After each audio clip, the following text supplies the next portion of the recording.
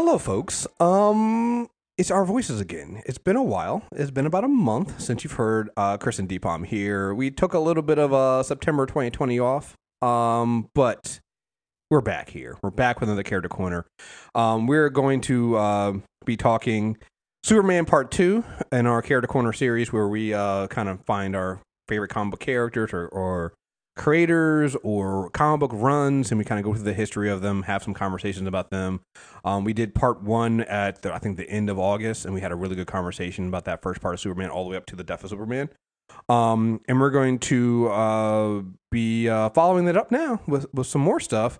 But before we get into that, I was informed by Deepam that we actually have a lot of reviews to read. So I am going to turn over to my co-host to go through all these wonderful reviews.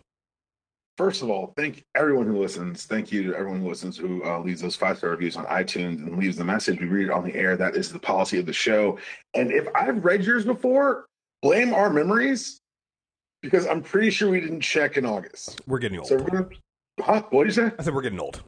Yeah, we're getting real. You guys missed the pre-show. Yeah. So if you want to have a podcast, we might do a podcast on lawn care at some point. I'm just saying. You know, Felder has one, right? Yes, I know. Okay. Like, people are like, "What's a good gardening podcast?" I'm like, "Hand in the Dirt podcast." Right. I'm sorry. Yeah, it's almost getting old ago. Let's stop. Arcana says, an excellent comic show. Deepam and Chris are fantastic hosts, not just because they know what they're talking about when it comes to comic book characters, but also because they're just a lot of fun to listen to. This is the kind of show you stumble upon and then binge from start to finish because you learn so much. Plus, it's lots of fun. Comics fans will adore this show. People who just want to know who Captain America is will also get a whole lot out of it. Subscribe.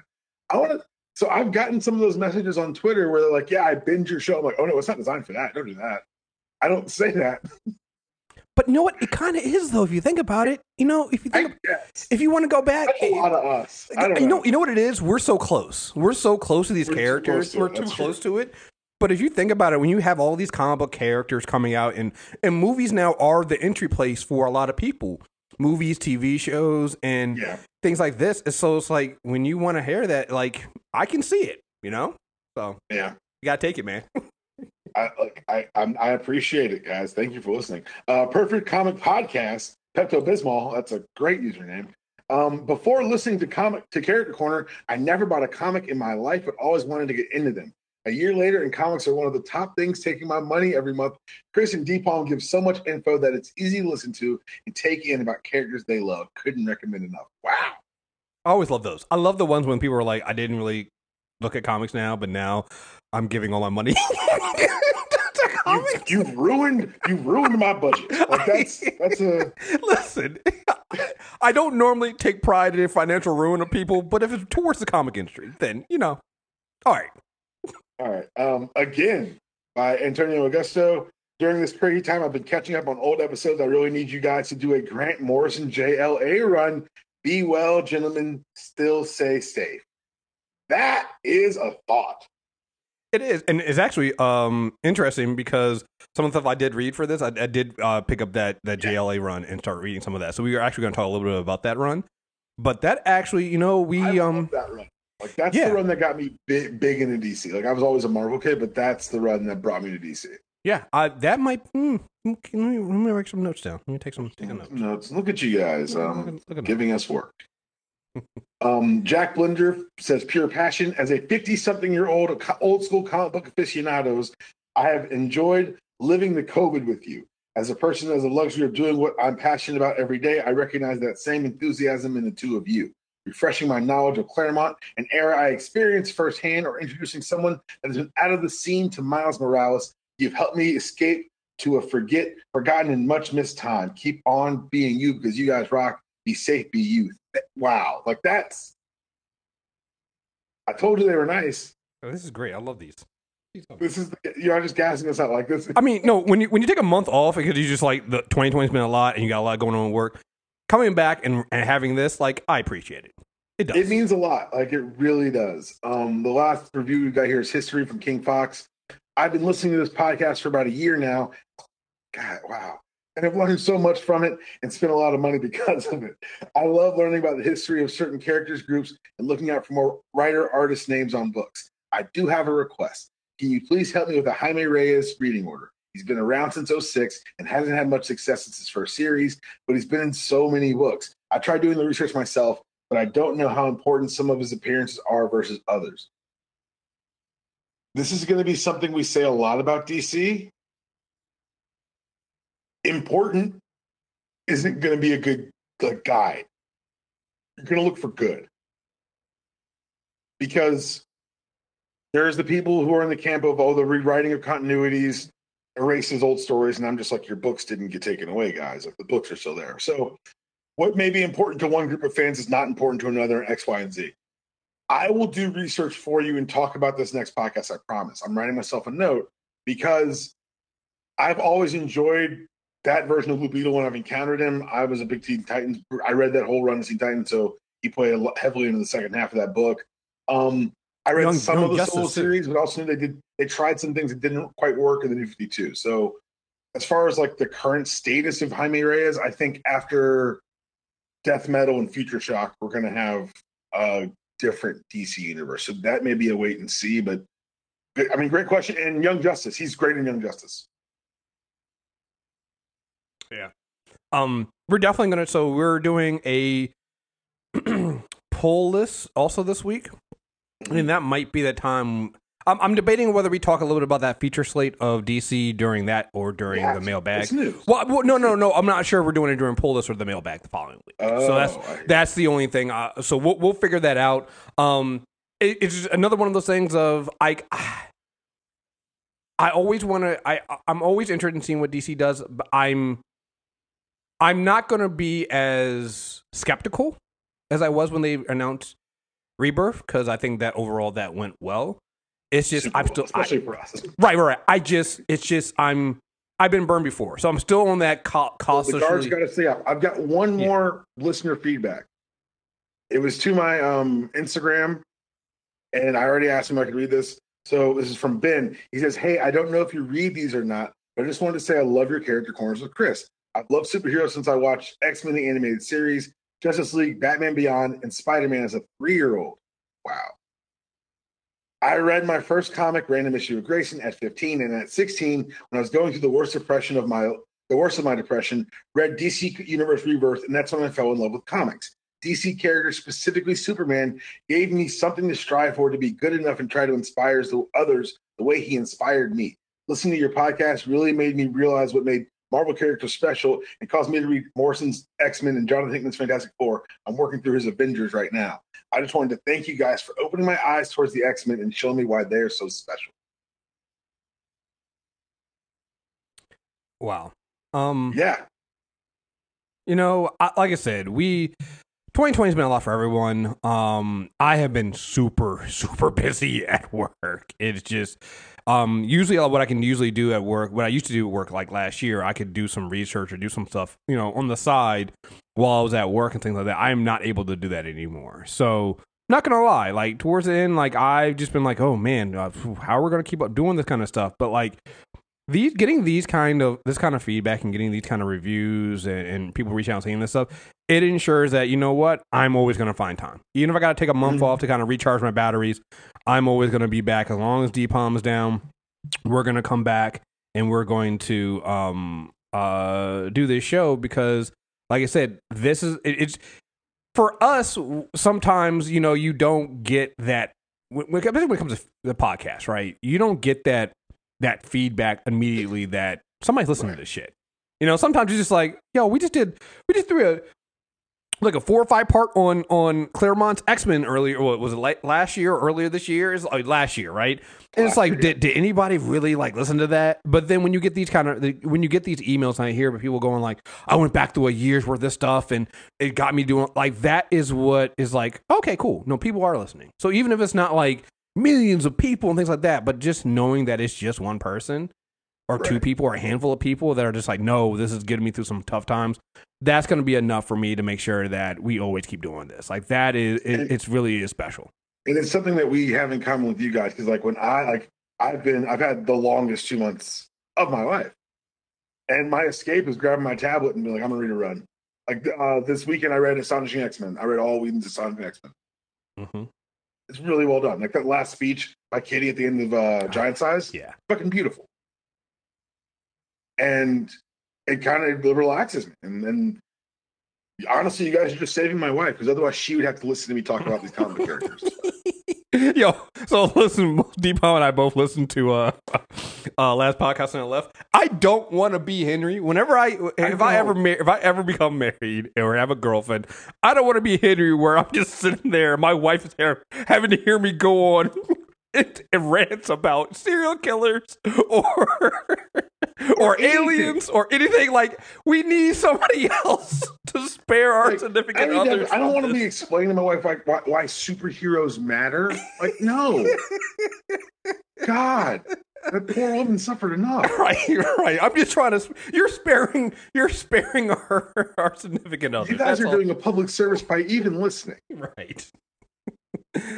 Oh man. No, but seriously, thank you guys for all this. It really is special. It really does mean a lot to us. So again, we're doing part 2.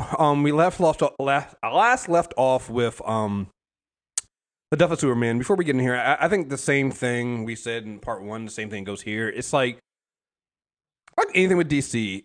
And you kind of mentioned it too. Some of the stuff is all over the place. I like looking at the trends of characters though. Mm-hmm. And I was really like, some of the stuff I was reading and going through and looking at Superman and kind of, there's 2 things, especially in this era that we're in, this real life era that we're in and dealing with right now, that really stand out to me about Superman, right? One is how, and I don't know, and maybe this is the thing, again, me and Deepak, we didn't talk about this before, we're going to draw a truce on movies when it comes to Superman. But my thing is this. What truce?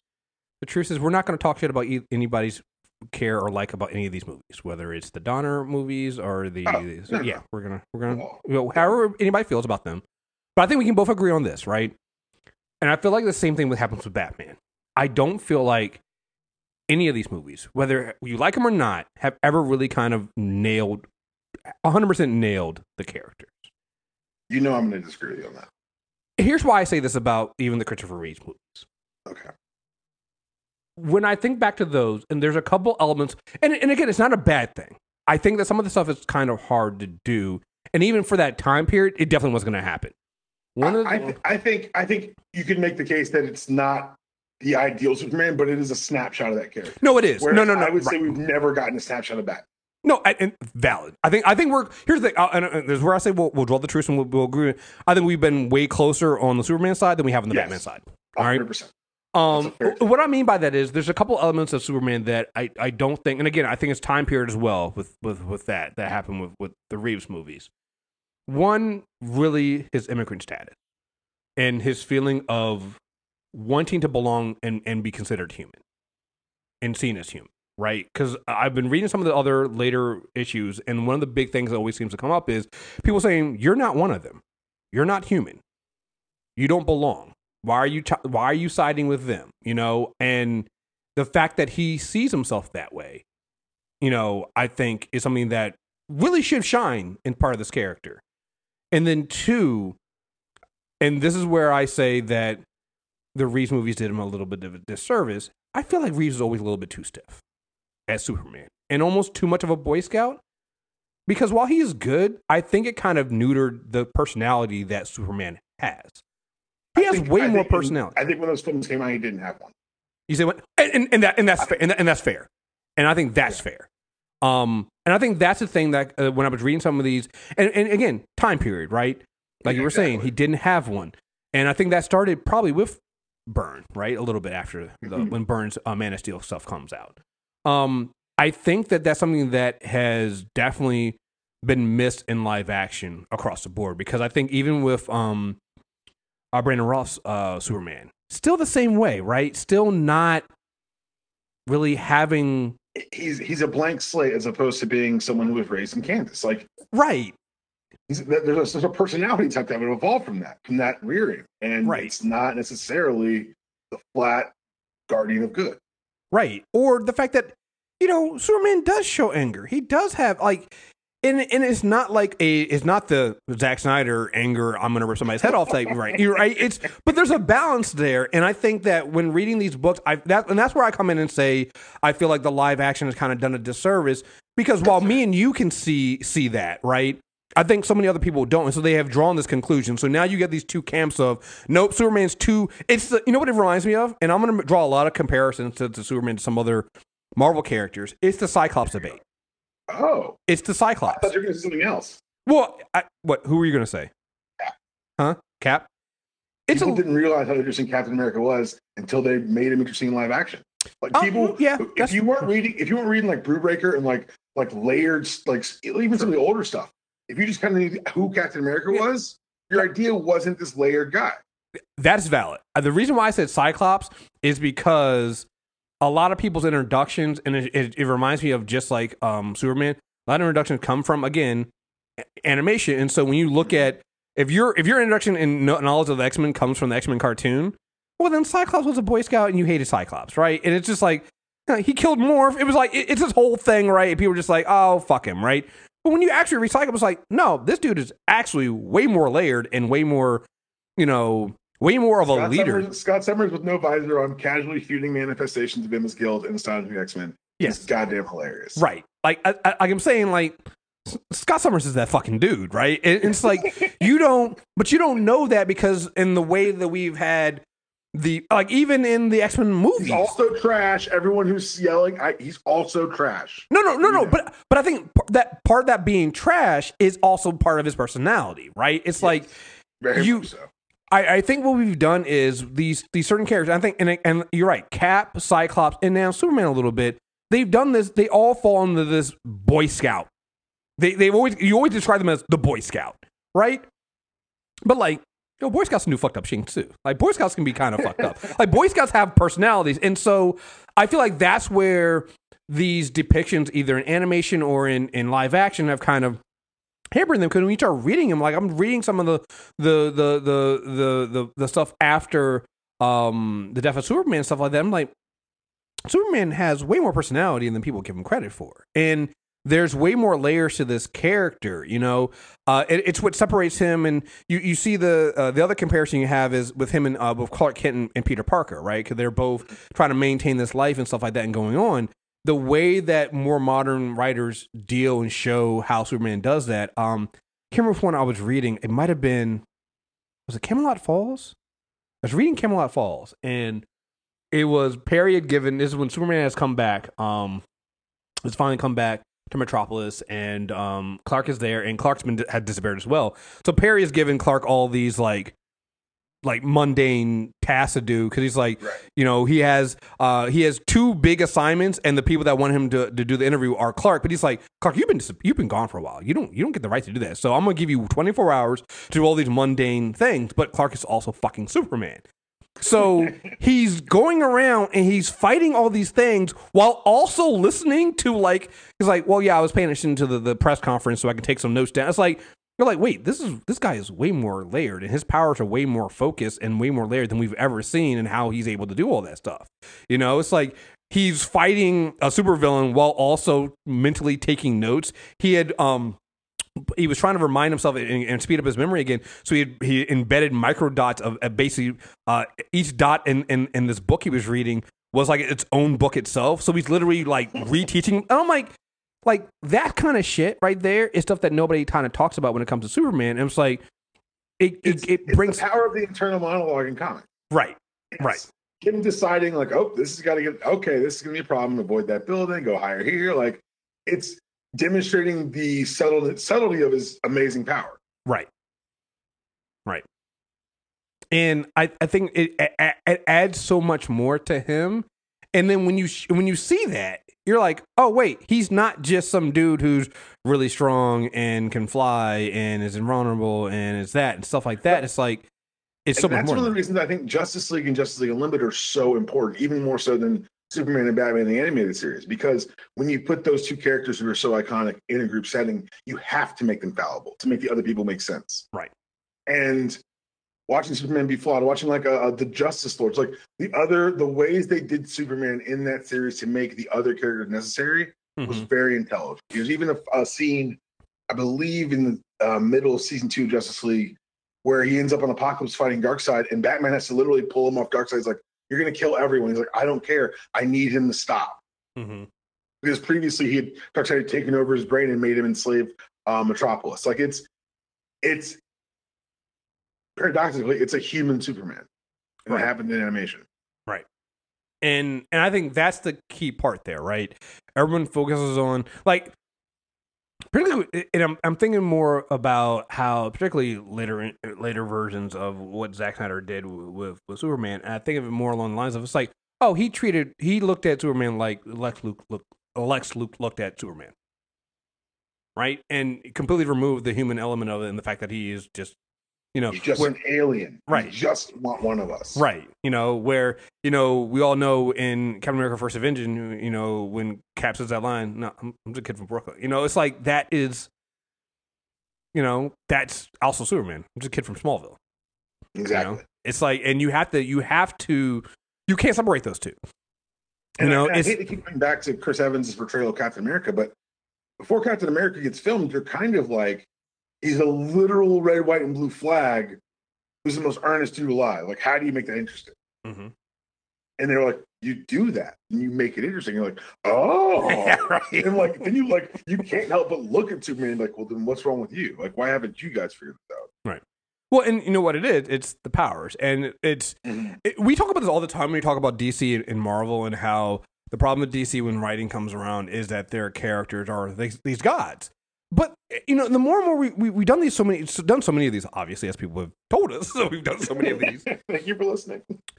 But this is where I say that I think this also comes back into the way the public looks at this, because in the books, while they're gods, they do show the flaws, and those flaws and intricacies are there. The problem is they're so legendary outside of the books that they've literally become that, like, we have put something onto them that is there, but we've missed the other piece. The people in charge of them are interested in the other piece. True. They're here for the power. Yeah. Their fantasy ends at power. And that's like a larger, not even larger, just a more obvious problem of kind of who's got the reins of these characters in other media. Right. So, but yeah, I didn't want to get last time at the death of Superman. Yes. Doomsday came up, and unlike the other depictions you've seen in some of the media, he tears through most of the superhero community. And he ends up beating Superman to death in Metropolis. And of course, Doomsday dies as well. We talked about this last time, kind of how this, changed the paradigm of how we look at comic books, and you call it a cheap marketing ploy. But what came after was kind of, for me, as I've had to do a lot of rethinking on how I approach this stuff to talk about it today. To me, it's also the best case scenario of what comes next. Because out of the death of Superman, we get Steel, an independent legacy hero. We get Superboy, a concept updated for the modern age, well, modern as it was at the time with fades and hoop earrings and leather jackets. And we get a villain that continues to haunt the DC universe in Cyborg Superman. Right. You see what I'm saying? Like, a lot of this shit, like, you try it and it doesn't work and it kind of goes away. This is a big event that legitimately changed the DC universe. Yeah. And the other thing too that got me, and I was going through and looking at the four, because there was also Eradicator, right? Eradicator, but that tied to an old past thing. It's all, Eradicator is weird to talk about. I don't know. Right.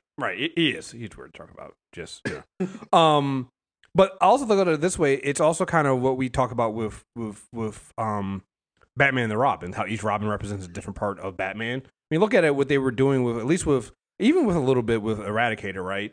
Each of them was supposed to, each of these four, right? So you're going to kill Superman, might as well bring back four. Each of those kind of was like a part of the whole, right? Each of them kind of represents a piece of Superman like Steel being literally the Man of Steel. It's like, and some of it's so hard on the nose. Because, like, you're right. It's the man, it's the willing, it's the desire to do good, it's the longing to be human, and it's the love of Kryptonian culture. Yeah. And you bring all those pieces. Yeah, and you bring all these pieces together, and so you see you while you have all these in there, and again, this is where again you go back and look at this stuff a little bit, like you said, and you have a different take on it. You look at this stuff, and you're like, oh, okay, I see where they were going with it, even if it all didn't hit right away. I get it, right? You separate Superman into four distinct pieces, and then they each have their own book that they're going through, and eventually showing you again, just like they always do with Batman, why you still need the King. You still need the original. There's a reason why, right? The characters end up back who they are. Like there's a reason Bruce Wayne into Batman. But like you said, I think it was good to point this out, because this is not something that typically happens with DC. Is Eradicator still around? At least around 4. Eradicator was in the month before Death Metal started. Yeah. He was the main villain in Justice League. Yeah. So 4. So all 4, like you said. 4 for 4. You're right. Yeah. 4 for 4 stayed around. And this is, you guys know us, because we're going to talk about some crises as we go through here. Because it's at least we got at least 4 crises. Just let's relax. And just... But the fact that these 4 still around mean something. It wasn't just, you can say, I'm not going to say it wasn't a marketing ploy, because it clearly was. They sold armbands. Yeah, they sold armbands. This is clearly a marketing strategy. However, if you have one, DM me. We'll talk. I'm gonna look. While we're talking, I'm gonna look this up on eBay and see if they're. I don't trust eBay. I need someone who'll do a friend price for me. I'm giving you lots of content. I just want to see what they're going for. Oh God. Don't say it on the air. I don't want them to know what they should charge me. But no, the fact that they're still around. I think that's also key. The legacy stays with those, and it's not something that happens with some things that are just like a marketing point. Sometimes they're literally just there. It's really popular and easy to shit on the '90s, and particularly things like this. But I would challenge to that narrative, because like what Chris just said. Mm-hmm. These aren't just 4 they're around sometimes characters. These are 4 guys who've headlined books, they build events around. Cyborg Superman was one of the one of the guardians of the Sinestro Corps, alongside the Anti-Monitor and Superboy fucking Prime. He's a heavy hitter. Yeah. But the story itself is fine. They find a way to bring back Superman through Kryptonian wasn't actually dead, but then why was in the afterlife with his dad's soul? Who knows? Just so you know, they're actually really cheap, so it's not that bad. They're not as bad as I thought they would be. The armbands, sorry. I know what you meant. The image you all see of Superman in the black suit, this is Superman in the black suit. He comes back, doesn't have all his powers back yet, but he still wants to take the fight to Cyborg Superman and Mongol. We talked about the fall of Coast City in the Hal Jordan character corner. Yeah, we did that. Hal Jordan, and so for some of these things, Hal Jordan, maybe the Lex Luthor character corner, and then also Superboy. So some of the stuff we might yada a little bit, but it's because we've also covered it in those. So the story in Superman Returned, Super Mullet intact. He's back. He's in the red and blue, and I think it's super funny because he's in the black suit for legitimately a month and a half. But that was one of Zack Snyder's big hooks, which just tells you everything you should know about that. A truce. You said a truce. I apologize. No. For this, you're welcome to go off on it. Even I don't. Even I'm just like, you fucking idiot. What are you doing? This is just not. It's so annoying. Just fucking. And this is a story that comes immediately after this, and you can call it a ratings ploy, whatever. It matters to me. There's a 3-part miniseries. I don't know if you remember it. Superman, Superman Doomsday Hunter Prey. It was ostensibly to sell toys, because there was a Mattel toy out with this costume on. But Superman finds out Doomsday's been taken to Apocalypse. And he goes and hunts him down and fights him. Now, if that's something like Superman you don't know, that's interesting to me.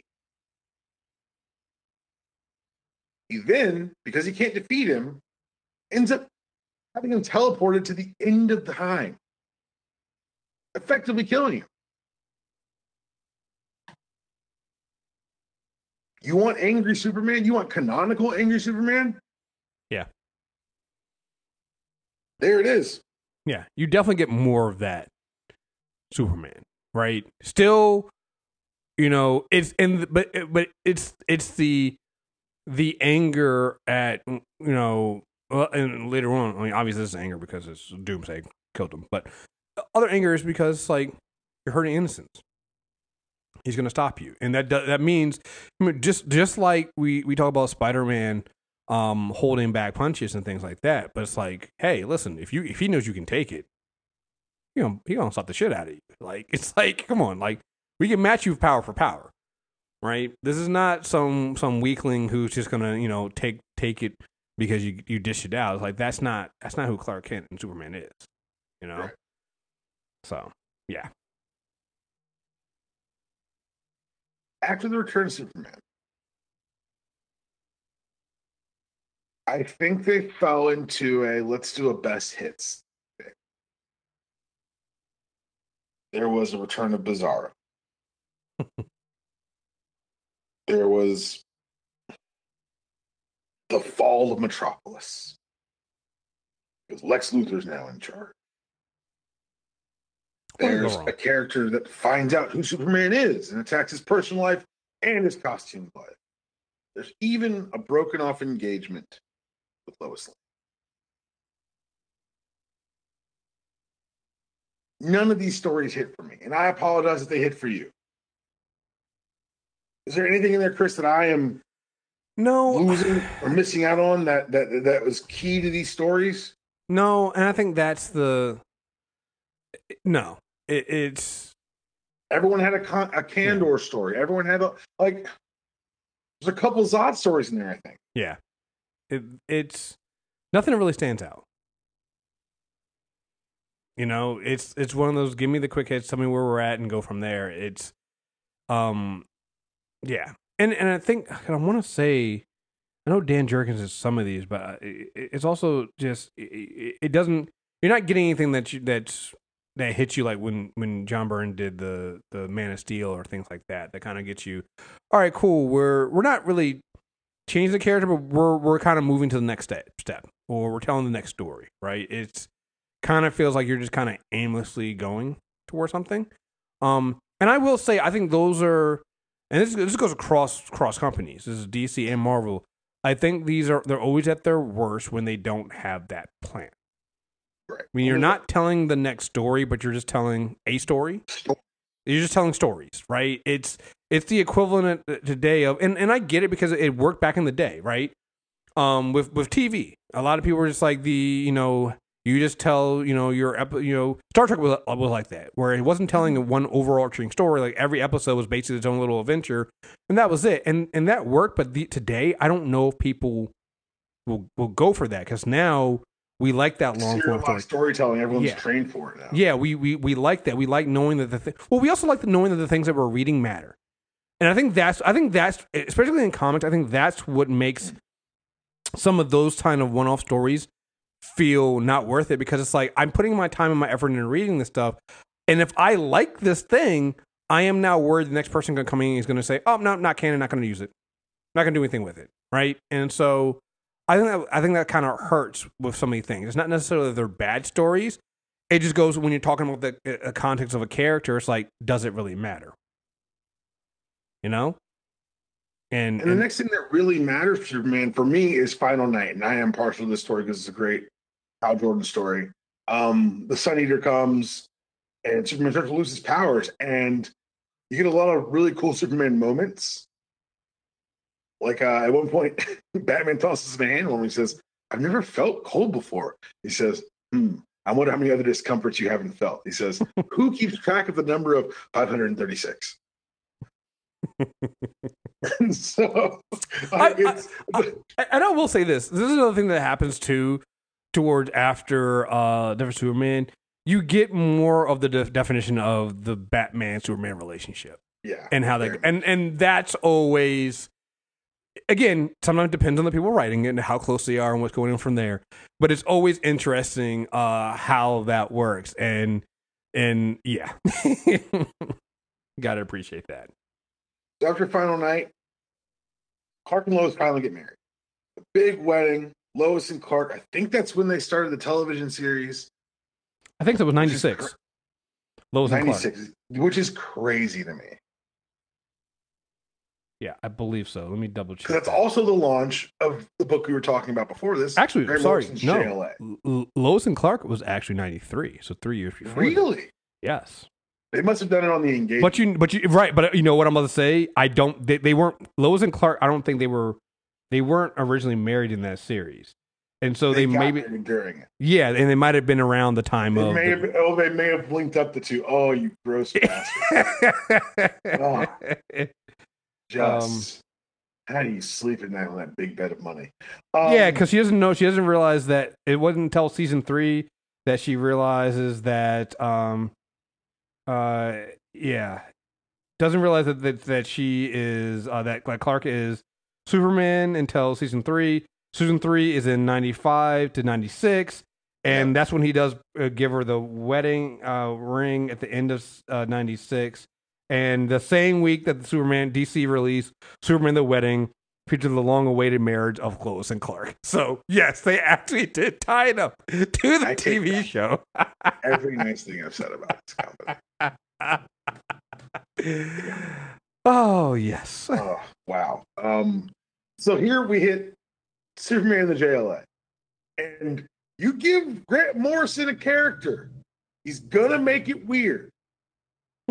What do you mean by that? And it's not even weird. The thing is, it's not even weird. I just love the way, like, Morrison's a crazy person. Morrison's nuts. But the way he approaches the archetypical, like the big, even calling them the Big Seven.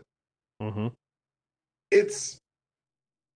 Well, I think also this is because we covered a little bit about this with Batman as well. I want to say this is when you kind of get the Big Seven basically being back in the forefront of the JLA, because that's when they start that's when the JLA book starts in 1997. Yeah, right, and because that's exactly when it starts. Right, and so yeah, and like you said, I mean, it's Grant Morrison. He's going to do that kind of stuff. Yeah. Also, I guess around that time, because it's tied around the same time of that JLA. Because you read start reading volume 2, and all of a sudden you have Blue Superman. We'll get to that. Don't you worry. Don't you worry. But I just think it's interesting that when Morrison had his hands on Superman, especially knowing what would come later with All Star, he handles them in such a way that you can tell he really respects the idea and the character. Mm-hmm. And, like, of course, this is the run where we get the Bat God and all the other fun stuff and Rock of Ages, which I could talk about for days. But yeah, I think it's just really interesting how he uses Superman there. But yeah, let's talk about it, red and blue. Well, before we get to that, like going back to the Morrison, because like I said, we're definitely going to just we'll do a Morrison JLA. Yeah, we have to. It's too much to cover right now. But in that first volume, because we covered it with Batman as well, where you have what was the name of the group that shows that they were the White Martians, but I can't remember what they called themselves. HyperClan? The HyperClan, right? And again, it's one of those things of, and I think this is where. Because you do the same thing with the version of Superman if you think about it. This is where I think that DC does a really good job. I think DC and Marvel do a really good job with this. Explaining why their heroes matter. Right? So you always have somebody come in and say, I can do it better than the gods that you have, the heroes you have. Look what we're going to do. We're going to, like, and also I'd appreciate Grant Morrison for literally burning alive Wolverine and Doomsday on that page. I'll never get over that. I'll never get over. I love it when both of these companies do that kind of shit, and they quietly have their artists throw in characters from another another company. So small and petty, but it's so small and so petty, but I fucking love it.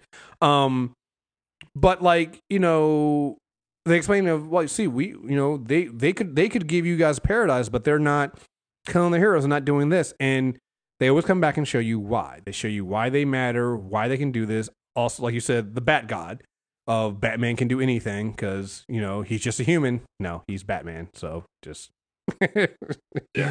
come on. But like, no, you're right. It's the way you handle that and the way you kind of show. Also giving, again, leaning into that Superman having more personality as Superman. He's not just some Boy Scout that you can easily take down. No, he can get angry. But you can also bounce him off of other characters. Yes. Like when I think in one of the first issues when he and Wally race there, and he just kind of notes that, like, Wally's been doing this almost as long as anyone here. Well, he tells Wally. He literally tells Wally that he's like, "Listen, I'm gonna need you because you've had the costume on longer than, like you said, any of us. Like you did it as a kid, but yeah, you're that again. Gotta love again why we love Wally. You know, he was the kid that got the call up to the big leagues, and then excelled. You know, So yeah. But let's talk about it. Can we? So, what do you, just before we get into the story or the why or the what would you thinkings, what was your impression? Do you remember at the time to Red and Blue? No, because like here's the thing. So one, I wasn't reading. Well, originally, I wasn't reading Superman growing up, right? And what it always caught me off guard because I would read Morrison's JLA, and I was like, "Why is Superman blue all of a sudden?" Because that's literally what happens. Like you're reading and this is where it gets hard reading some of this stuff because you're reading JLA, you finish this run, and then you come back into Volume 2, and Superman's standing there, and he's literally blue with blue energy. You're like, what? They did throw us that issue where he does the testing for to be in the Justice League, right? And just like, what the fuck how did we get here? You know, and so I never read it. I know a little bit about it, but like it's.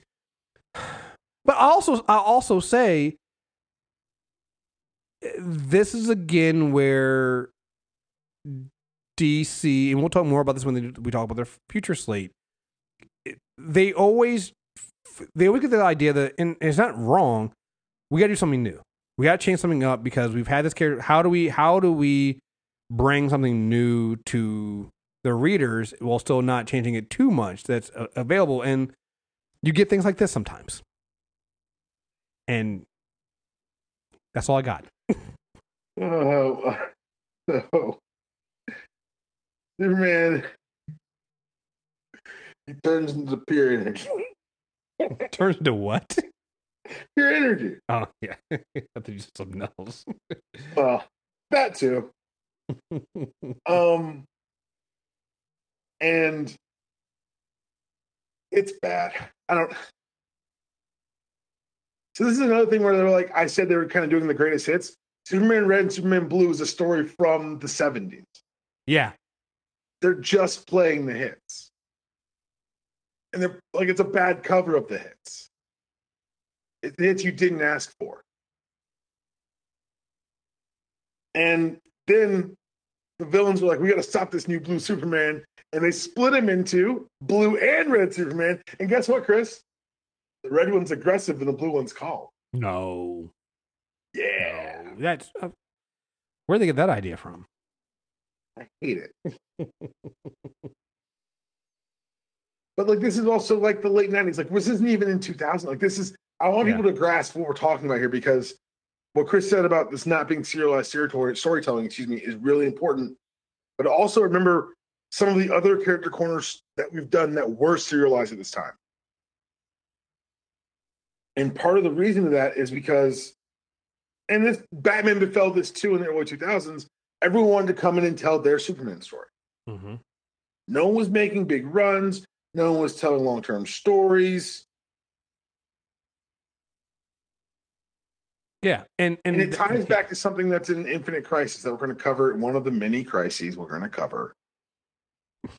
Batman, when the Trinity is splitting up at the ruins of the Watchtower, Batman looks at Superman and says, "You haven't inspired anyone since you were dead." Which one? Fire bars. But two, right. It's looking back at this stretch of Superman books. Mm-hmm. It's meta commentary on what's happened here. They had a big thing with Y2K, which kids. In 1999, people thought that because computers were only counting 2 digits on the date, that we would lose all sorts of power, planes would fall out of the sky, mass hysteria. Nothing happened. When you think about how crazy conspiracy theories are today with QAnon and things like that, I just like to remind everybody, like literally, I was able to get out of class periods in my senior high school class because we were going around putting patches on machines, and we told the teachers we were doing that. We were really playing Quake because Y2K. We literally used Y2K as a hall pass to go play Quake in the computer room because we were doing important patching, but we weren't because yes. But does DC use the Y2K thing to tell a big Superman story that's going to matter? No, they roll out a Brainiac story because everyone's scared of technology. This is the problem you get into with some of the DC characters. Sometimes they get too big to tell relatable stories with. Mm-hmm. I thought the next really great arc was a big change when they made Superman or Lex Luthor president of the United States. Yes. And I think it was 2002? 2003. 2003? Okay. Yeah. Because what was the Brainiac story? What was that one? That was literally around 99, 2000? Brainiac was Y2K. That was it. Yeah. Okay. And then it went Emperor Joker, which I didn't want to talk about because the world sucked. Then they did Our Worlds at War again. But Our World was asked for President Luthor because he's president then, and that's right. And like this is where I think they started saying, let's invest some storytelling into this character. Yes. Let's invest some long-term changes that are going to put Clark Kent Superman in a place we haven't put him in before, or doesn't feel like the same old Luthor story. Mm-hmm. And Luthor winning the presidency was dope. And they had entire issues devoted to like why Superman didn't speak out against him. Because he had faith in the people to know better. It almost sounds super prescient. That's why I'm laughing. I'm just like, putting your faith in these institutions, Superman. I hear you. But also it fits with his personality, right? Because he believes in the best of people. Mm-hmm. And that's like the core of Superman. And I think that's the other thing that I was mentioning before when we started this. I think that piece that you need to really hit home on, because believing in the core of people is key to Superman, because that's who he is. That's all he has, right? He's the last. Yes, he's the last son of Krypton, but like he grew up on Earth. He grew up a human. So even though he has all the powers of a god and all this other stuff, for his sake, he has to believe in the power of humanity. He has to believe in the good of people, right? Right. Yeah, think about it, because you see that, if you go back to Reign of Superman and what really happens with Cyborg Superman, it's like part of that part of it's also revenge and that Hank Henshaw is crazy, but also the fact that outside of Steel and Superboy with Eradicator and Cyborg Superman, them both believing that they have this power. You see what happens when Superman has that power and believes that he knows best, and I can do better, and doesn't believe in the power of humanity. Well, then you have somebody who can literally enslave the world and destroy the world, because what's there to ground him to this? What's to keep him from crossing that line? Right. And so, yeah, I think that is the important piece. So, it makes sense. And to a lot of people, they might be like, oh, that's silly, that's crazy. But it's like, no, but for somebody who has that kind of power, they have to have that. They have to have that belief that the good of people will take good, because if not, when they start coming in there, you see that in other places where Superman steps over that line and tries to take care of things themselves, and it's like it usually doesn't go well. So yeah. But yeah. And so the next thing, like you already mentioned, was Our Worlds at War, which for me, and looking back at it, is DC doing a big, impactful story. But one of the problems is they threw all their heavy hitters into one story. Mm-hmm. Like by the end of this new threat of Imperiex has shown up. It's now been taken over by Warworld, who think it's under command of Brainiac 13, and they bring in Apocalypse. What next? It's a big enough. Could you feasibly do? Right. And there's a lot of like small Superman moments, not small Superman moments, big ones, but the one I enjoyed the most, not enjoy, but the one I thought spoke to the character and added real drama to this thing that they were going to win against. He's distracted during the war, and Lois Lane's father is killed. And it's one of those things where you're like, oh, you can't write compelling married superheroes. When you're married to the man who can do anything, and he doesn't do this one thing, what's that? And it's a big story, and it's millions of people die. Superman puts the black background behind the S shield in mourning for a very long time. And I don't know. I thought I liked it. No, I think when you have this kind of character, you have to have those kind of big moments, right? Because like you said, he's the character that can do everything. And I think also, we didn't talk about a lot here when we talked about the wedding, but I think his marriage to Lois Lane, we talk about a lot about his weaknesses with Krypton, magic, and things like that. But I think it's both his weakness and his strength, right? And actually, I don't even like looking at it that way. It is his real connected grounding to humanity. And I think that when writers use that and show that, a lot of the other, I love how some of the later in newer books that we'll probably talk about, the way they handle this is that Superman hears everything. And Lois knows that he's always listening for her. And so she can literally whisper something and Clark will hear it around the world. Right. And I think when you do that kind of stuff, you see that, it's how you connect. People were talking about how do you, we had that big thing when Warner Bros. Came out and was like, we don't know how we could tell a Superman story. Right. And it's just like, fucking idiots. Right. But like, how do you connect Superman? Well, like, what husband or significant other doesn't know you better hear your wife or your significant other's voice? In a crowd of people, see people, that woman you love, that man you love, you can find them and hear them at any point. Like, how do you not connect to that?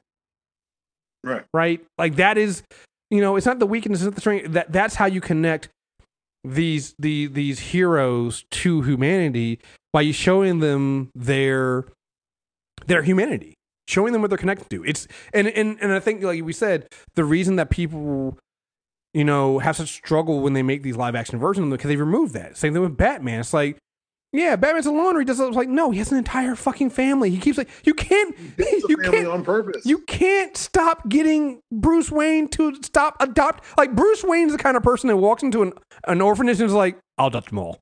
It's like, you can't. He walks in with a punch card. The next one's free. Right. It's like, adopt two, get your third one for free. Like, if he's not ready to be adoptable now, just wait long enough. His father will be murdered in grisly fashion, and then you can adopt him. Right. Like, Bruce just walks to an orphanage going, hey, do you have any kids here? Bruce tried to adopt Tim, and Tim's like, no, my dad's alive. Like, is he? But like, but that's the thing. It's like, right? But everybody has that, like, all these. When you look underneath it, all of them have something that they are connected to. Aquaman, and the Green Lantern Corps, Hal Jordan, all of them have this thing there. And when you take that away from them, you're right. All you have is a god, and and you have a hard time relating to them. But like, no, this stuff is important. So having, Lois Lane and her father dies, and like you said, you're married to the man who can do everything. She leaves. For a stretch. Yeah. And it makes sense, and it makes narrative sense and story sense, and it builds tension. And I think it's really well done. And then we get into, so like, I kind of decried some of the late 90s stuff as like, you're the Superman greatest hits. These are always Superman greatest hits with like a twist or like a turn up. Like, this is the introduction of Manchester Black, who I know was on Supergirl recently. Lex Luthor figures out that Superman's Clark Kent and starts to screw with him as president and brings in Manchester Black. And Manchester Black does this. There's like, I think it goes across all the Superman books. There's always like 4 books. And in the end, Manchester Black makes him think that he killed Lois, says, you'll kill me because you're just like me. And he doesn't do it. So he takes away the knowledge of Superman's identity out of Lex Luthor's head. And I don't know. I think that it's a better way of telling the screwing with you, even though I know both Clark and Superman. I like that version better. Maybe it was the time I was reading more Superman books, but I don't know. It just hit more for me. There's a Zod story, and there's again, the next real quick kick in the pants the story gets, is Batman Superman when they launched that book. Mm-hmm. And for me, that was it. That was the kickoff to like modern, real deal, really well written Superman. Yeah, I mean that series goes from 2003 to 2011. You know, Yeah. and you get it's you know, it's your world's finest. It's your two characters that seem like polar opposites, but gel so well together. And Mm-hmm. you literally have somebody who has the powers of a god, and you literally have a guy who he's just a human, but he's also kind of a god himself, right? Because he knows everything, master strategist, can do all this stuff. But like you have this team up in these books with these two, you know, to go from there. Yeah. And again, we covered that in the Batman series, but yeah, it was good. And even there, like they push forward the Superman mythos with they oust Luthor as president. They end up reintroducing a modern Supergirl. Mm-hmm. And so it's kind of the old, everything old is new again, but here's some twists. But it also leads us directly into Infinite Crisis, which kicks off long before the series itself, when Maxwell Lord is taking mental control of Superman to do things around the planet. It brings him into conflict with Wonder Woman, who ends up snapping Maxwell Lord's neck. Yes. And man, what is your take on Infinite Crisis? I've evolved in mine, I think. So I think I've evolved on all of my takes on all the crises, in that however I feel about them at the moment, in a way, DC kind of always does need. They always kind of need that crisis. They kind of do need it to kind of, because they're dealing with so many of their characters that are from the golden age. You have to have a way to try to clean things up, even though sometimes it makes a bigger mess. And I might not always agree with their outcome and how they do it, but I understand the concept and the need. That's really diplomatic of you. I'm trying here, man. I'm trying to turn over a new leaf. So, and it's interesting seeing what's happening with death metal right now, kind of echoing the Infinite Crisis referendum of like, you've gotten too gritty and this is how it should be. And like, it's kind of the other half of that argument is happening right now. It's interesting. I thought the reintroduction of Superboy Prime was really well done. I thought the whole event kind of revolving around those three Supermen. Mm-hmm. Earth 2. Okay, so long story, really quick notes of Infinite Crisis. A lot of things have been happening in the universe, didn't make a whole bunch of sense. And it turns out that a lot of it was because after the original crisis, there were 4 survivors who were trapped in a pocket dimension. And because Superboy Prime had been punching the wall, things like Jason Todd had come back to life. And other things, continuity changes that happened. I swear to God, this is the story. No, we've covered it several times. So at this point, if you listen to us long enough, you know it sounds crazy, but this is literally him punching the wall. Right. Yes. But it ends with Superman, our Superman, Kal-El, and then the Superman from Earth 2 who survived the original crisis, Kal-El, no E, fighting Superboy Prime, Clark Kent, I swear to God. And having to put him through a red sun to strip him his powers, the Green Lantern Corps takes him into custody. This leaves Superman powerless for the duration of the new 52.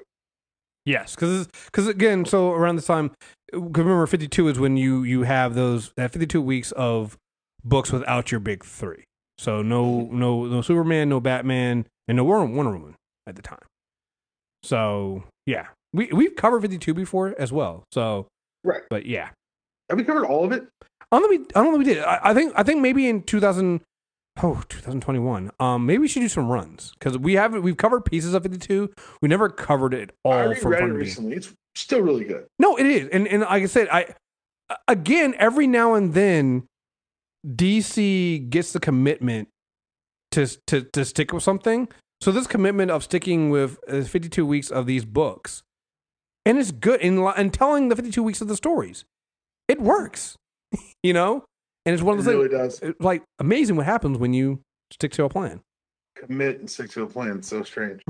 So yeah, but for the duration of 52, Superman doesn't have his powers. Clark Kent is just a reporter reporting on things like Supernova and Booster Gold, and those names mean things to you if you've read this story. But it comes back, and Superman gets his powers back. So the books now start 1 year later. All the DC books, the 52 filling in the gap, obviously, and we get the first time a Super Son. You know, the idea of a Super Son now is accepted and widely trumpeted. There's actually going to be a show with 2 Super Sons. But at the time, this is a new concept because around this time, people were clamoring for the divorce of Peter Parker and Mary Jane. And they wrote an arc in Superman called Last Son, where a kid lands in Metropolis from a ship. And it wasn't this is Jeff Johns, right? Yeah. Yeah. Ooh, yes, this is Jeff Johns. Yes. I read this. Okay. And it turns out, of course, this is actually the child of Zod. It's Johns and Donner. Yeah. Yeah, because when Donner starts, because in the next, because there's like 2 volumes of it, and the second volume, like Superman literally looks like Christopher Reeves. It's drawn like Christopher Reeves. Like I was reading, I was like, oh, okay. I was like, and Gary Frank's the next run, right? Yeah, and I was like, oh wait, okay, yeah, I was like, oh, it's like, 'cause I'm like, why does Clark Kent look like Christopher? I'm like, oh, Richard Donner's writing this now. I'm like, okay, this makes sense.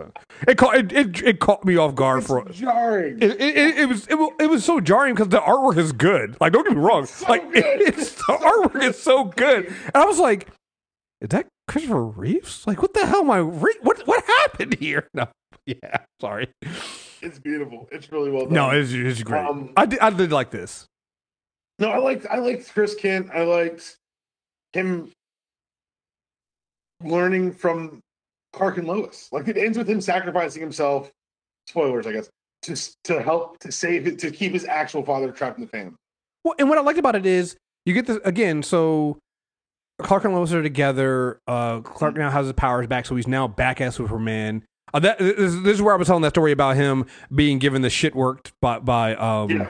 And so they really and Jeff Johns again really kind of leans on heavily on this idea of Clark can hear everything. So when Lois is saying something and Lois even whispers something to Clark, he hears it. And it's like, I love that because what it shows you is it gave you several things. One, the level of his powers, but it also added this element of Superman of he's really multifaceted, right? This is a guy who's also a good, he's not Batman level scientist when it comes to stuff, but he can do that kind of stuff because of his powers and things like that. So he understands a lot more than people give him credit for. And also this idea of both Lois and Clark at one point saying, Clark looking at this kid, Chris, and saying, I'll take him. Like, and this is where you also get, again, angry Superman a little bit.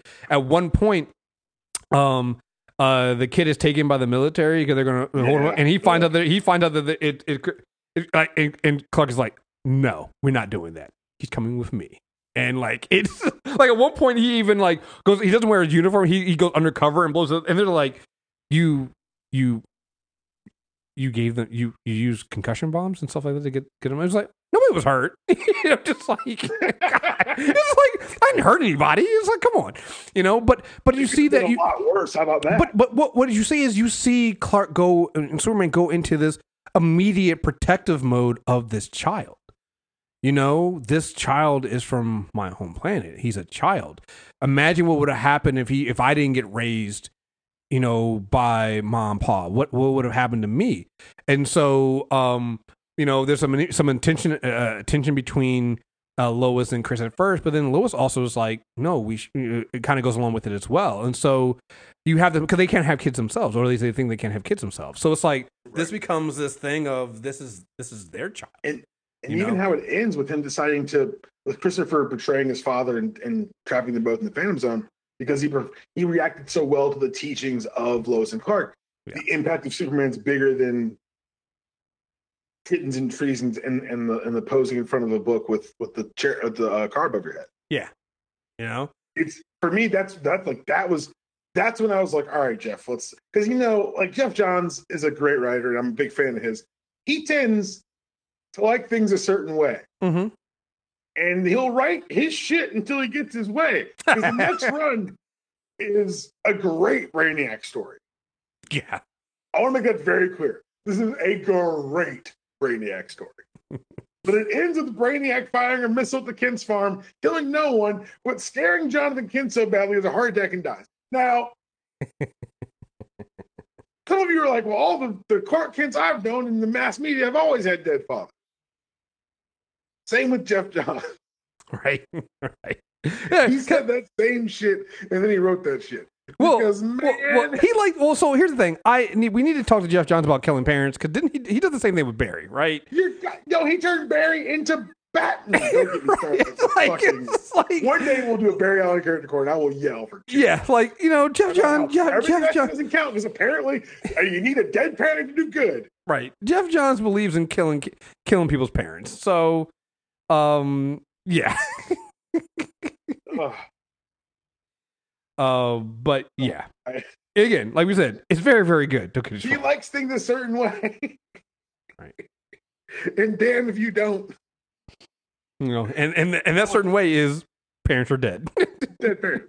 Well, I mean, Pa Kent's dead in the Donner. Mm-hmm. And so, like, if you don't know, Jeff Johns got his start, I believe, working on one of the it's. I get it. Yeah. So this leads into Final Crisis, which is the first crisis that's like explicitly about Superman. I would also say, can we just not call them? Don't never say Final in front of Crisis in DC. No, they had to. It's important that I know. that we know that they know their line. Grant Morrison. So previous to this, I'm trying to describe, like, it's really hard to talk about some of these books.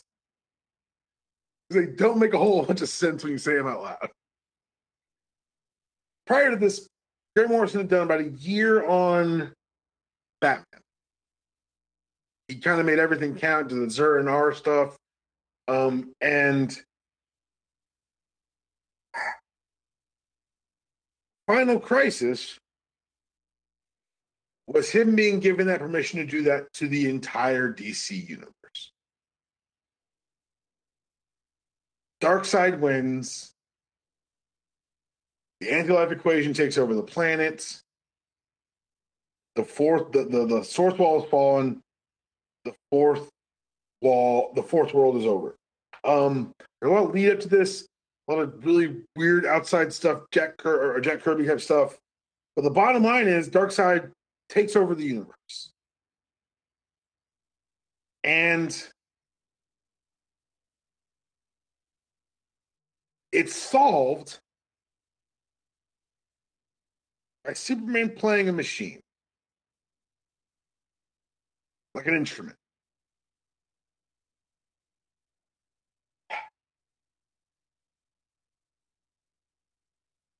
I'm going to read from I swear to God this happens. However, Superman sang a note at a frequency that countered Darkseid's own vibrational frequency, shattering his essence.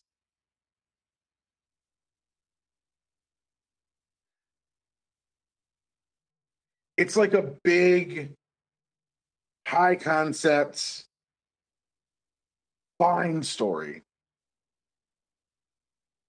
But it also has a coalition of Supermen that occurs during it. Like Clark meets all the Supermen across the multiverse. A lot of cool scenes there, but I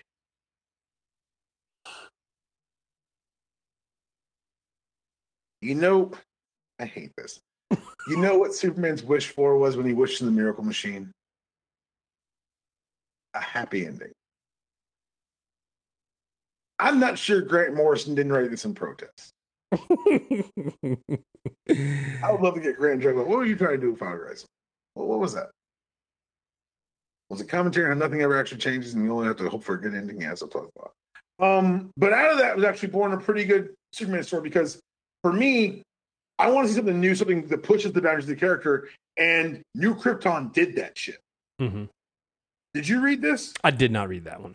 So, after the Brainiac story we told where they egregiously killed Pa Kent. Yeah. It's so weird that he did. Well, it's just so weird because it's like because they get saved by they get blown up, but then he dies of a heart. It's just one of those things of I even do okay. But yeah, you could have just hit him with the rocket. Yeah, right. It's just It just seems needlessly cruel. it's just why would you do that? So, the end of the Brainiac storyline, Superman rescues the bottle city of Kandor from Brainiac, and he opens it on Earth. So now there's 100,000 Kryptonians living on Earth alongside Superman. Mm-hmm. It's a real fucking paradigm shift. For the first time, he's not the last son. Right. Well, you know that kind of reminds me also of what they did with Thor when you bring Asgard to Earth. You know, so yes. And then they go ahead. That's a parallel I hadn't even thought of, honestly. For Thor, at least it's the world he knows. This is a society Clark's never been a part of. Exactly. It's even like highlighted when they end up using Kryptonian and Brainiac technology to build their own planet and move them to a new Krypton, but Clark's banned from it. It's making the man without a planet thing more stark by giving him a planet and saying he can't go there. Like this is one of those runs that I really like. Yeah, Jeff Johns, I make fun of him sometimes. He wrote a lot of my favorite stuff of a lot of my favorite heroes. This is some really good Superman stuff. And it's when you tell someone they're going to have a time to roll out and tell their story, it's amazing what they'll pull off. All right.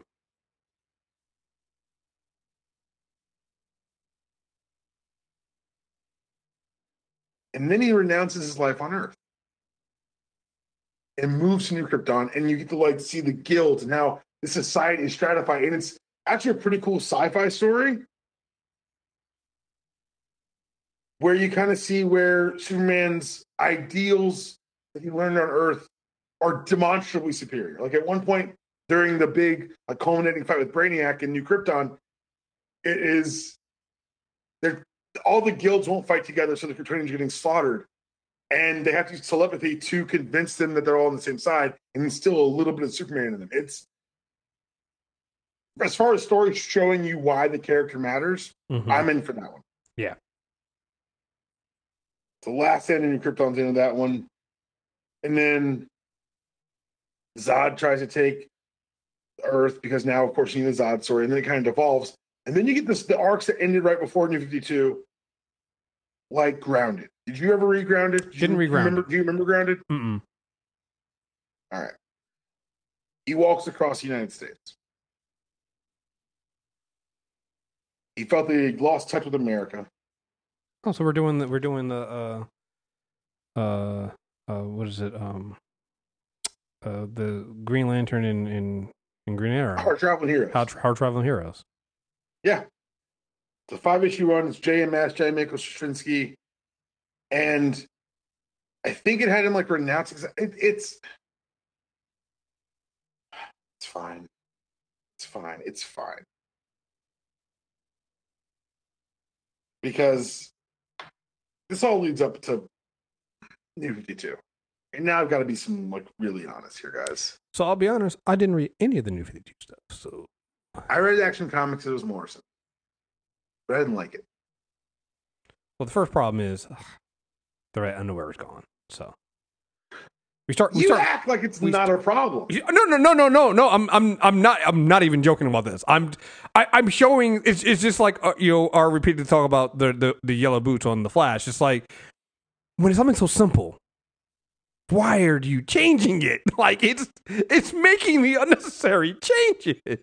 So no, I'm not making fun of it at all. I'm like, no, this is actually like it seems like something small, but those small when you can't again, it's like when we talked about again, we use our favorite whipping boy right now, Zack Snyder. When you can't get the Flash's costume right because it's the simplest costume of all fucking time.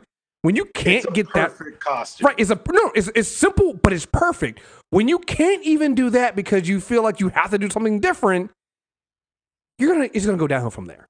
And so, yes, the underwear on the outside, the red underwear on the outside, the costume seems simple, but it's a symptom of what's going to eventually be a larger problem.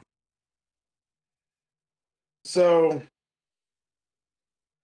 let's talk about New 52. I don't get it. I don't get it. So the Action Comics was an attempt, the run was an attempt to tell like the early days of Superman and kind of like harken back to Superman versus the corporate fat cats of the 50s and 40s and 30s, really. And it's fine. And then you look at Justice League and you look at the stories that it's all the greatest hit stuff I said about the 90s. It's now being done here, but with like a Z for no reason. Right. They do a different version of Cyborg Superman. They do a different version of Bizarro. Well, that's the thing. It's like they're trying to do the greatest hits by retelling them, like you said, but it's that make it more, make it more. Right? That's all I can think of it. Make it more. And I'm just like, but you didn't need to do that. And you do it by also changing some relationships, changing some of the grounding of the characters, and it goes back to, I hate to say it, the classic DC problem. And then the fact that none of it lasts. I don't know. They knew it didn't work. They knew it didn't work before Rebirth. Right.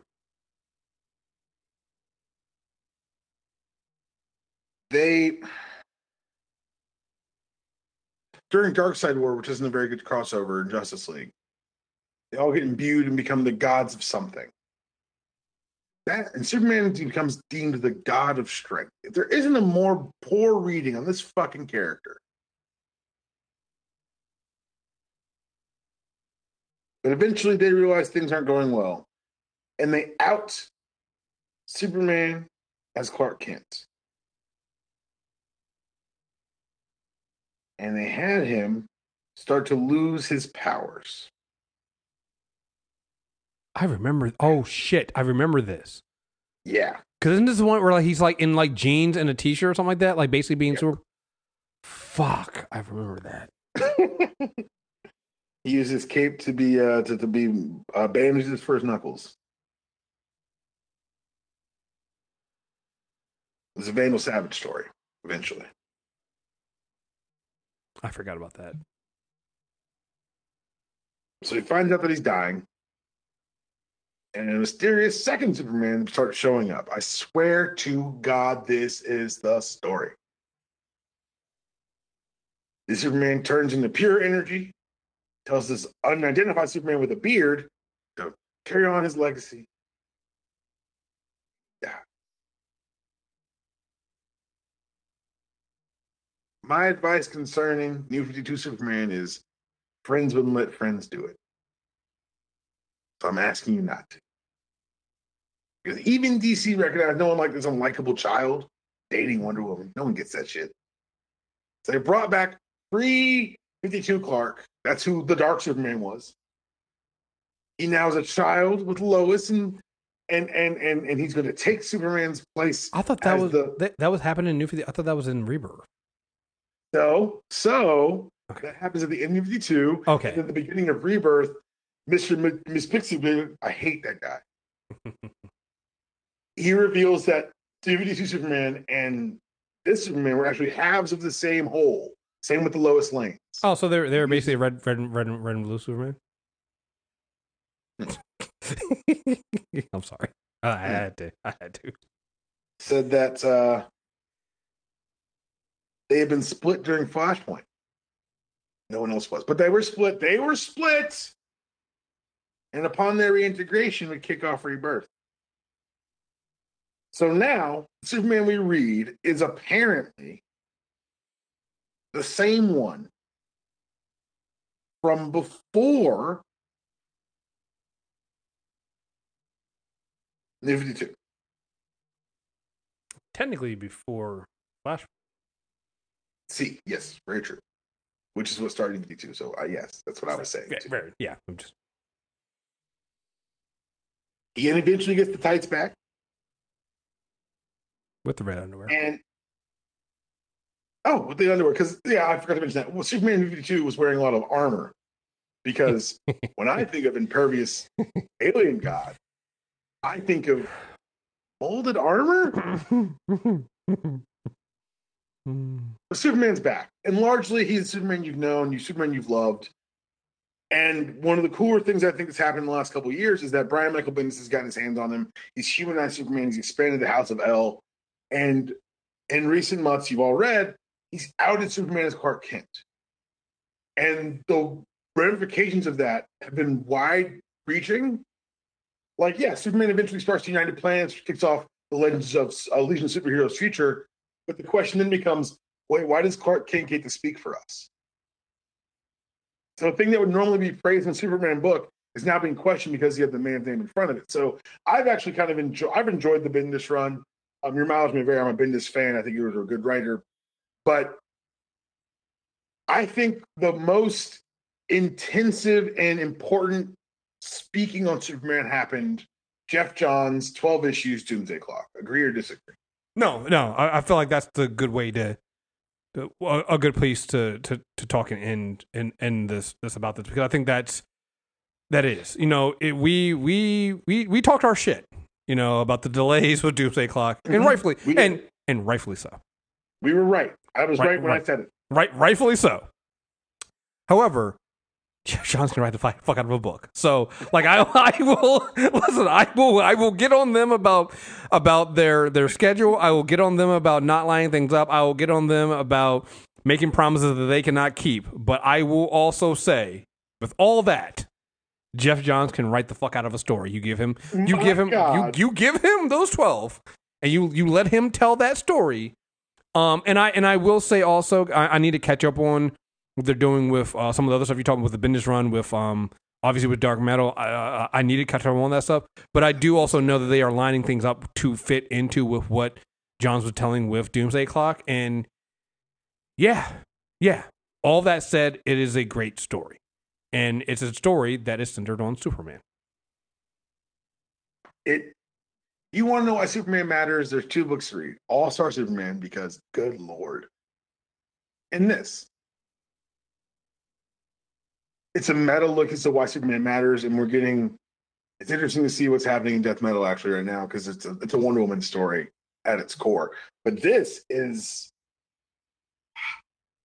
so, without spoiling, like, we're gonna spoil some of it. Without spoiling, like, the how we got here, the realization occurs that this universe's engine is Superman.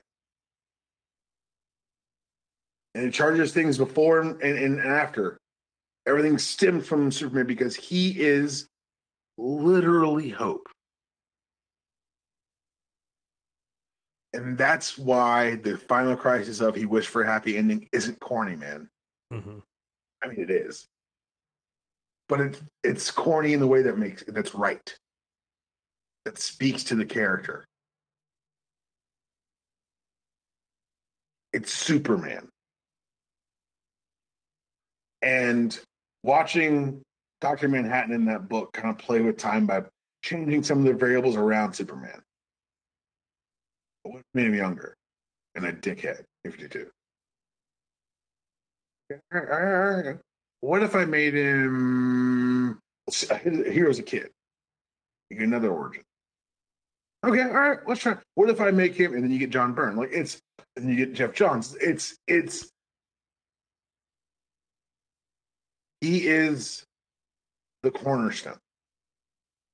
Well, and the meta commentary is that he's also the beginning of the comic boom, right? It's Action Comic #1, and so I think that's the other thing too that works so well with what Johns did there, because it spans not just that story, not just the DC universe, but the entirety of the comic universe. Superman is the engine,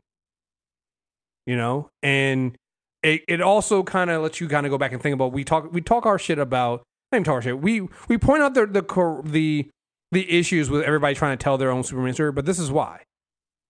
Why does everybody want to tell their own Superman story? Well, because Superman is Superman. He is the beginning of it all. Right. And everybody wants to have their commentary on there. That's why every now and then, like you said, with all these different characters, all these different crises, you always have a different telling of his origin and where he came from and how he began, because telling that origin is the origin of comics. Right. It's turning the key on everything, all of it. Yeah. Every book you picked up since before, man, this is the action. That's the one. It's always that iconic image. I love that they were able to play off it so often with him holding the car up. Mm-hmm. And I know we talk about Superman in a unique way because I think he's a super unique character, because he has to be this thing that's everything to everybody. But in recent years, like Chris mentioned, I think they've leaned into the immigrant experience and kind of the control needed to be Superman. I tell you, They tried to make this God relatable, and I think they've done a largely a very good job of it. No, they have. I mean, if you think going back to the Jeff Johns story with Last Son of Krypton with Chris Clint, like Christopher, what would they do with that, really? Even though Chris has his own powers.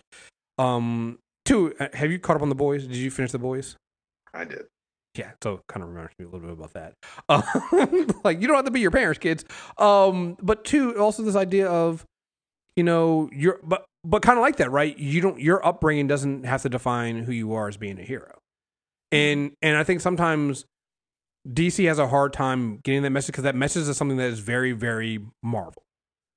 That's a very Marvel message, right? Anybody can wear the mask. There's a hero in all of us. Like, that is a very make my Marvel type of deal. But when you read these stories with somebody like Superman, with somebody like Batman, you get that stuff is there too. It's just one of those things. It feels like DC doesn't promote it as that, because like you said, the people up top sometimes don't feel like that stuff sells, but clearly it does. It's what makes your characters relatable. And honestly, when you have somebody who is why they push Batman so much, because Batman, even though he's a rich white guy, he's still human among all these guys, so they think that he's more relatable to everybody else. But it's like, no, Superman actually could be way more relatable than Batman is, and should be, even with all these powers, because he's like, there was can't remember which one I was reading, what story I was reading, but it's the one where he keeps going back, and it's the one where Metropolis had vanished, and he keeps talking to the vanishing. Right. I think Jim Lee drew it. Yeah, he's talking. It might be Jim Lee, because it looked like Jim Lee art. But he's talking to that priest, and he keeps having these long conversations with this priest, talking about the sins and mistakes he's made. And however you feel about the story, one way or the other, right? Those conversations to me, though, represent so much of, guys, this is Superman. This is what you relate to, because here you have somebody who nobody would think. Like, at one point, I think the preview asked, "Do you cry?"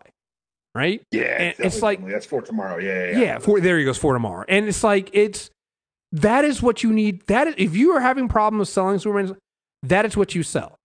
You sell that, because that is way more relatable than something else. He's not just as God. He's human. He's one of us. He cries like us. He feels. He puts so much pressure on him. Like, one of the things I loved about the Jeff Johns story is when we were talking about how Perry White had given him all this stuff to kind of do, and Clark had gotten about half of it done. He had taken on the notes, he'd done all the stuff, and he was just like, he got caught up. He was literally saving the world like multiple times that day. And he gets home, and he had to blow off Lois and their anniversary of the first time they ever took flight together. And he gets home, and he opens his folder up, and he sees that Lois had finished writing all the stuff for him. Mm-hmm. And he was just like, "Why'd you do this?" She was like, "You were literally saving the world, and you were still got all the stuff done. Like, you take so much onto yourself and feeling like that, where you need help too." And if that's not something that's relatable, some people out there to put everything on their shoulder, don't want to ask for help, and feel like even though you've literally have done everything you could humanly possibly do, you still came up a little bit short, still blame yourself. What else is more relatable than that? What else is more relatable? And so I think this is the thing and this is why I love doing these character corners, because sometimes There's characters that I don't think too much about, and Superman's one of them. Like, I know Superman, I'm fine with Superman. I'm not like a huge Superman person to read Right. that kind of stuff. But like doing this character, I was like, it gave me a different perspective on the character, and like, no, there's so much more here. He's one of those characters where when it's good, it's great. Right. But it's so hard to do good. Right. Which it goes back to what you were saying about the Captain America stuff. Right? Yeah. Same thing with there. It's like you find those good Captain America runs, you're on something. You know? And if it's one of those, here's my Bizarro story, or here's my US agent story, it's not gonna be great. No. But man, when you get a writer to really, like, God, I've literally forgotten For Tomorrow because it was such a big deal that Jim Lee was going to draw Superman. Yeah. And that story is not very good. No, it's not, right. It's like I don't want anybody to go like, no, but to me, it's the moments with the priest though are. And the artwork is great. And the artwork is great too. I gotta say the artwork's Jim Lee. The artwork is great. But like those conversations though, because again, it like honestly, it's a really hard story to read because it weirdly just jumps in around, and like the writing is terrible on it. Like it's not good, except for those conversations between the priest and Superman. Because again, it's this thing of and the priest is dying, right? And so you have this Brian Azzarello who wrote like I think he wrote 100 Bullets. Like this is a guy who writes. Yeah, it's just not a good cohesive story. He's not going to write the things that Jim Lee's going to want to draw. Right, but again, like you can find those moments, and even in the stories you don't like, you can find those moments, and that was the moment in there for me. Reading that stuff, just going like, this is him. You get Superman at his most human. Admitting that he's made mistakes, admitting that he didn't save Metropolis, that his wife is gone, and all these things, right? It's Whoa. Cool. We got anything else we want to say about this? I mean, I know we didn't cover. There's clearly some other like one shot stuff that you can go out there and get. There's obviously okay. I do want to talk about this. We don't have to go to every one of these. Red Sun. Yeah. 2003. It's not the first, but it was the most popular, the one that for some reason people sunk their teeth into, alternate version of Superman. So if you're not familiar with Red Sun, it's now been turned into a film, an animated movie, but it's what if Kal-El, rocket lands in Russia, the Soviet Union? What if he'd been raised there? Mark Millar wrote it. It was nominated for the 2004 Eisner's Best Limited Series. It spans about 1953 to 2001, and he grows up in a Ukrainian farmer collective instead of Kansas. And it's 3 issues, and your mileage on Mark Millar may vary, but he's admitted that this was a thought he thought about since he saw an issue Superman 300 when he was a 6-year-old. And whether you're for or against it, this was the beginning of what if Superman was bad? And I think that's the thing that colors it, right? Part of the thing that colors it, right, is something. It's like the Dark Knight Returns, right? It's like, do you judge something off of what it is, in its own enclosed moment, or you judge what trends it started afterwards, for good or for bad, right? And to me, with Red Sun and with Dark Knight Returns, it's the same thing of people start taking the wrong lessons from them, and then start thinking that has to be like, well, why don't we just make that the canon story? And I'm like, but it's not supposed to be. That's the point. You're missing the point, So, yeah. And there's all the Injustice as well. Oh man, Injustice is a good video game turned into a great comic book. It's a video game positing what if the Joker killed a pregnant Lois Lane and Superman killed him, and kind of the disintegration into despotism and kind of what would happen in the world from there, and Superman versus Batman, and building to why would you have a fighting game with DC heroes? This is why. And as far as fighting game backstories, this shit is amazing. Tom Taylor wrote a lot of Year One, or a lot of the series. There's an Injustice 2 book out as well, very good as well. You can be. The thing is, you can do this stuff well. It just can't be the main Superman. That's not the point. And that's the point and is that we yeah. know him, and the deviation makes it interesting. And that's yes. I think that's the key distinction that needs to be made. Somebody needs to go and I'm not saying you strap Zack Snyder to a chair and beat that into him, but I'm just saying just make him watch All Star. Just like don't even make him read it. Just watch it. Right. All right. So, cool. Anything else we want to cover? This is fun. I could talk about alternate versions of Superman. There was Smallville, which was fine. I like Superman on Supergirl. I like that he's getting his own show. Yeah. Other depictions, the animated depictions are all on point as far as the Timbers.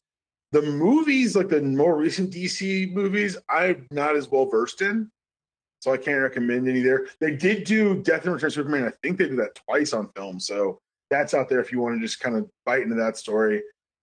Superman versus the Elite is the Manchester Black story. I'm trying to think of any like Superman animated movies off the top of my head. The animated series is very good. Justice League is very good. There's a lot of different ways to get to Superman, but if you're looking for your comic books and you want to just kind of get Superman, I would say go read All Star. Yeah. Because there's nothing that really gets it more than that for me. Yeah. All Star Superman is probably and that's a great thing about Superman. You can do that. You can go and get a run. You can get a certain thing, and you'll get everything you need to really know about Superman. That's the key thing about I think some of these characters when it comes to Superman, Batman, less of Wonder Woman because of everything's on Wonder Woman. But with Batman and Superman, you can pick a certain run and you can get everything you need to know about that character. You know, because we always know that they're always going to go back. Like we're going to talk about this again, probably during the mailbag. We'll talk about future slate. But it's even like the way that DC announces some things. They're like, Batman's dead, they're going to do that. And then they literally also then announce the book that has Bruce Wayne in it. And I'm just like, why would you guys step on your own? And we all know who the new Batman is, right? Right, yeah. Yeah. But I'm just like, you've already stepped on the fact that your Bruce is not dead, though. So why would you even, why would you announce it like that? Why would you? So it's just that's where my fear for DC comes in at. It's just I feel like they can't get out of they can't get out of their own way when they announce stuff. So, they can't just let the new feature slate come in without also kind of giving a wink and a nod to people to say, no, we're not going to completely change everything. It's not all going away. It's just like shut the fuck up. I'm sorry. But even like I have no problem with future slate. No, again. We'll talk about it then. I don't either because to me I was like, this is good. Let's get a final jolt forward. Let's do something new stuff. Like let's go. You need it, especially if you're saying you're not getting rid of what you did in the past. And that's the biggest thing with DC. It's like I don't mind you doing something new as long as the past matters. Right. That's very fair. Do something new. Matter of fact, I'm begging you to do something new. You need to do something new. You need to bring some stuff in, and honestly, it worked well for Marvel. Well, and we'll talk about this probably on the pull list, but there's a lot of parallels for Death Metal and for Secret Wars. Yes, yeah. Like I think you're really gonna enjoy it when you really sit down with it. I think you're really gonna enjoy it. Yeah, I'm gonna start trying to get into some of it. It'd be nice if their DC Unlimited was available right now. I'm sorry, DC Infinite or whatever. I'm getting Young Justice on HBO Max in about 2 weeks. All right, folks. I got another recording I got to do in a bit, so we're gonna hop off now. We will, like I said, we'll be back shortly after this with a quick turnaround. We're gonna be doing the pull list. We got a lot of stuff to talk about. We got Empire. We got X of Swords. We got so much stuff to talk about. So, stay tuned for that, and then we'll be back in November with a new character corner. We'll figure out what we're gonna talk about then. So, yeah, stay tuned. Thank you guys very much for listening. Keep sending those 5-star reviews in. We will read them. Like I said, they really do keep us motivated and moving forward. We're really glad that everybody's listening and loves us. We're back. We'll be more back on schedule. So thanks, everyone. And until next time, we are out of here. Peace.